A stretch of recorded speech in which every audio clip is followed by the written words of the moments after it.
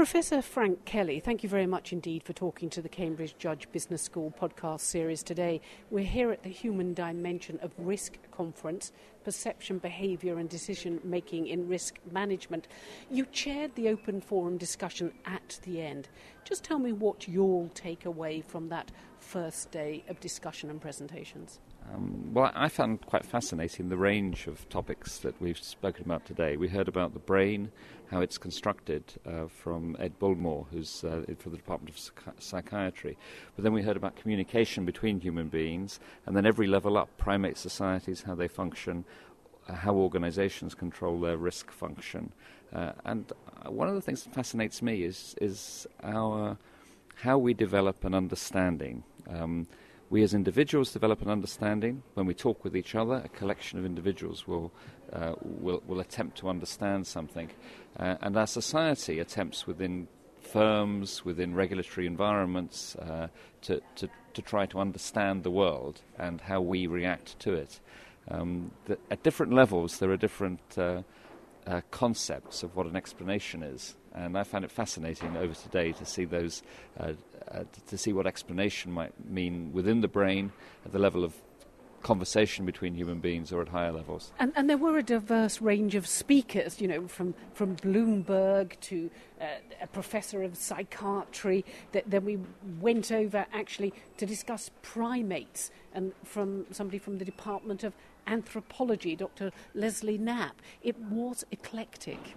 It was quite fascinating, I found. I mean, we as human beings don't understand risk that well. We tend to think in black and white and prefer not to deal with areas or to assess probabilities that well.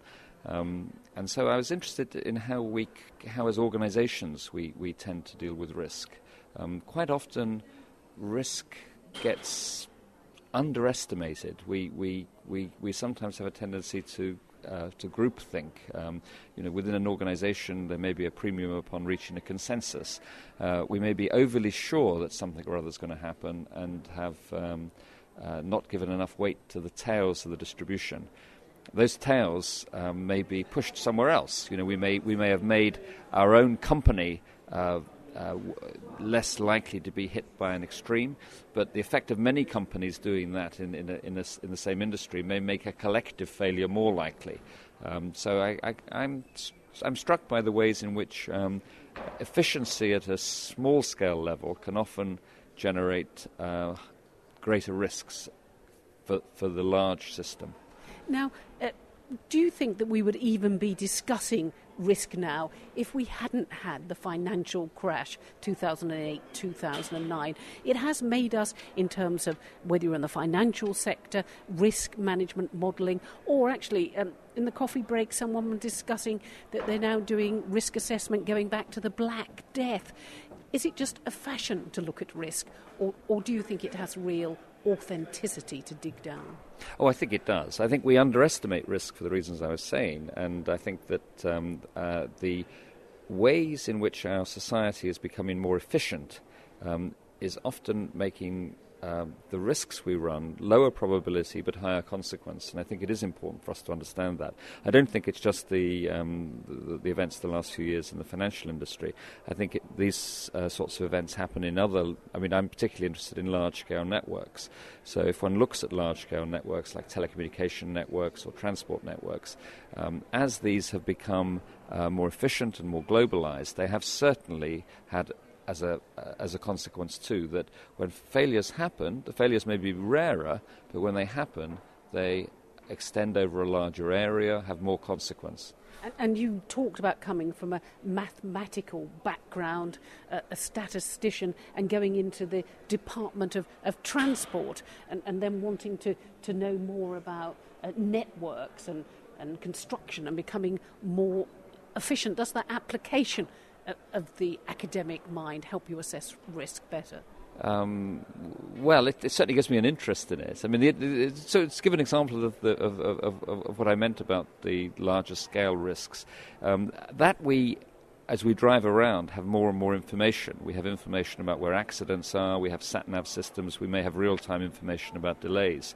In the old days, as I was often told when I was in the Department for Transport by people that were involved with dealing with accidents of one type or another, if an accident happened on the M4, then people were perhaps stuck stationary for a couple of hours. But as someone said to me, at least they were safe. Now what happens when an accident happens is that lots of people divert onto other roads which are not that suitable. That's why they were choosing to use the motorway in the first place, because it's more suitable than the other roads. But the accident causes them to divert to less suitable roads. Further accidents occur, and then there's a cascade of accidents that fan out from the initial accident. So, in the old days, lots of people were held up on the road for quite a long time, but it didn't extend outwards geographically. Now it does. And you also asked us, didn't you, at the end, to think about how they formed the railways and talked about the formation of bubbles and how actually that does lead to progress, whether it's in terms of computers and networks or in terms of, that big push to build railways all over the world. Does explanation help if we, to dig down and look at what causes these bubbles and how we react? Well, I think hindsight's a wonderful thing, and I suppose the question I was asking of the people that are knowledgeable about this is to what extent the bubbles of the past were it's hindsight allowing us to say it's a bubble. If there's a new technology that comes along, so a colleague Andrew Adlisco has done some marvellous work on the railway manias of the early 1800s, the first half of the 19th century. A new technology comes along. It's quite hard at the time to predict what its total consequence can be, and it may well transform the economic system of the country. It may well be sensible to invest in it. Sometimes we're looking with hindsight and our attitude to risk. If we were talking about a horse race that happened last week, we know perfectly well that one horse won it, that some bettors backed the winning horse, others backed the losing horse, and we have a comprehension that before the race was run, the odds probably were reasonable across the horses, and that one was going to win. But when we look back at technological innovations and the consequences, we sometimes hindsight lets us see what the subsequent story was, and we presume it was always going to be like that. But the point is, of course, that in the early days of a new technology, often these bubbles are very important in order to produce investment. And we have benefited from railway investment that was prompted by an early bubble. We have benefited by the investment in telecommunications infrastructure. It may have caused several companies to go broke, but the infrastructure that was laid down is used. And at the end of your session, Bill Nuttall summed up by talking about the network society and assessing risk in a network society. Is it just that scale that now makes us face risk and think we've got to think about it? Because, as you said, if one small thing goes wrong in a global society, the risks are that much greater. Well, yes, I think that is it. I mean, in a more fragmented society, then a company or a part of the global infrastructure might fail. Part of the infrastructure might fail somewhere, and it doesn't have too large a consequence. But as it's driven to a large extent by information and communications technology and by the market incentives for efficiency, those things together work to produce larger and larger networks which can all fail together. And I think that is something we should be concerned with, and I think you can see examples of that in various areas. You mentioned earlier the recent events in the financial markets. I think that is an example, but there are other examples that are concerned with our physical infrastructure. Did anything where networks extend further and further in space and are coordinated and behave more as an organic whole stand the chance that they fail as an organic whole? Do they? They do occasionally, yes. Okay, I won't ask you to list your favourite presentation, but we certainly know a lot more about primates.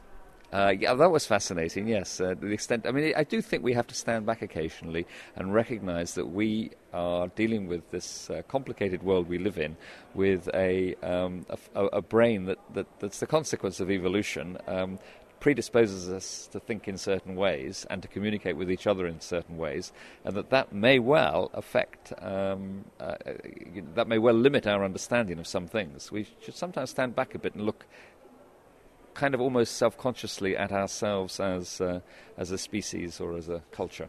Well, we've certainly done that today and more. Professor Frank Kelly, thank you very much indeed for talking to the Cambridge Judge Business School podcast series today here at the Human Dimension of Risk, Perception, Behaviour and Decision Making in Risk Management. I've enjoyed it so much. It was a pleasure. Thank you.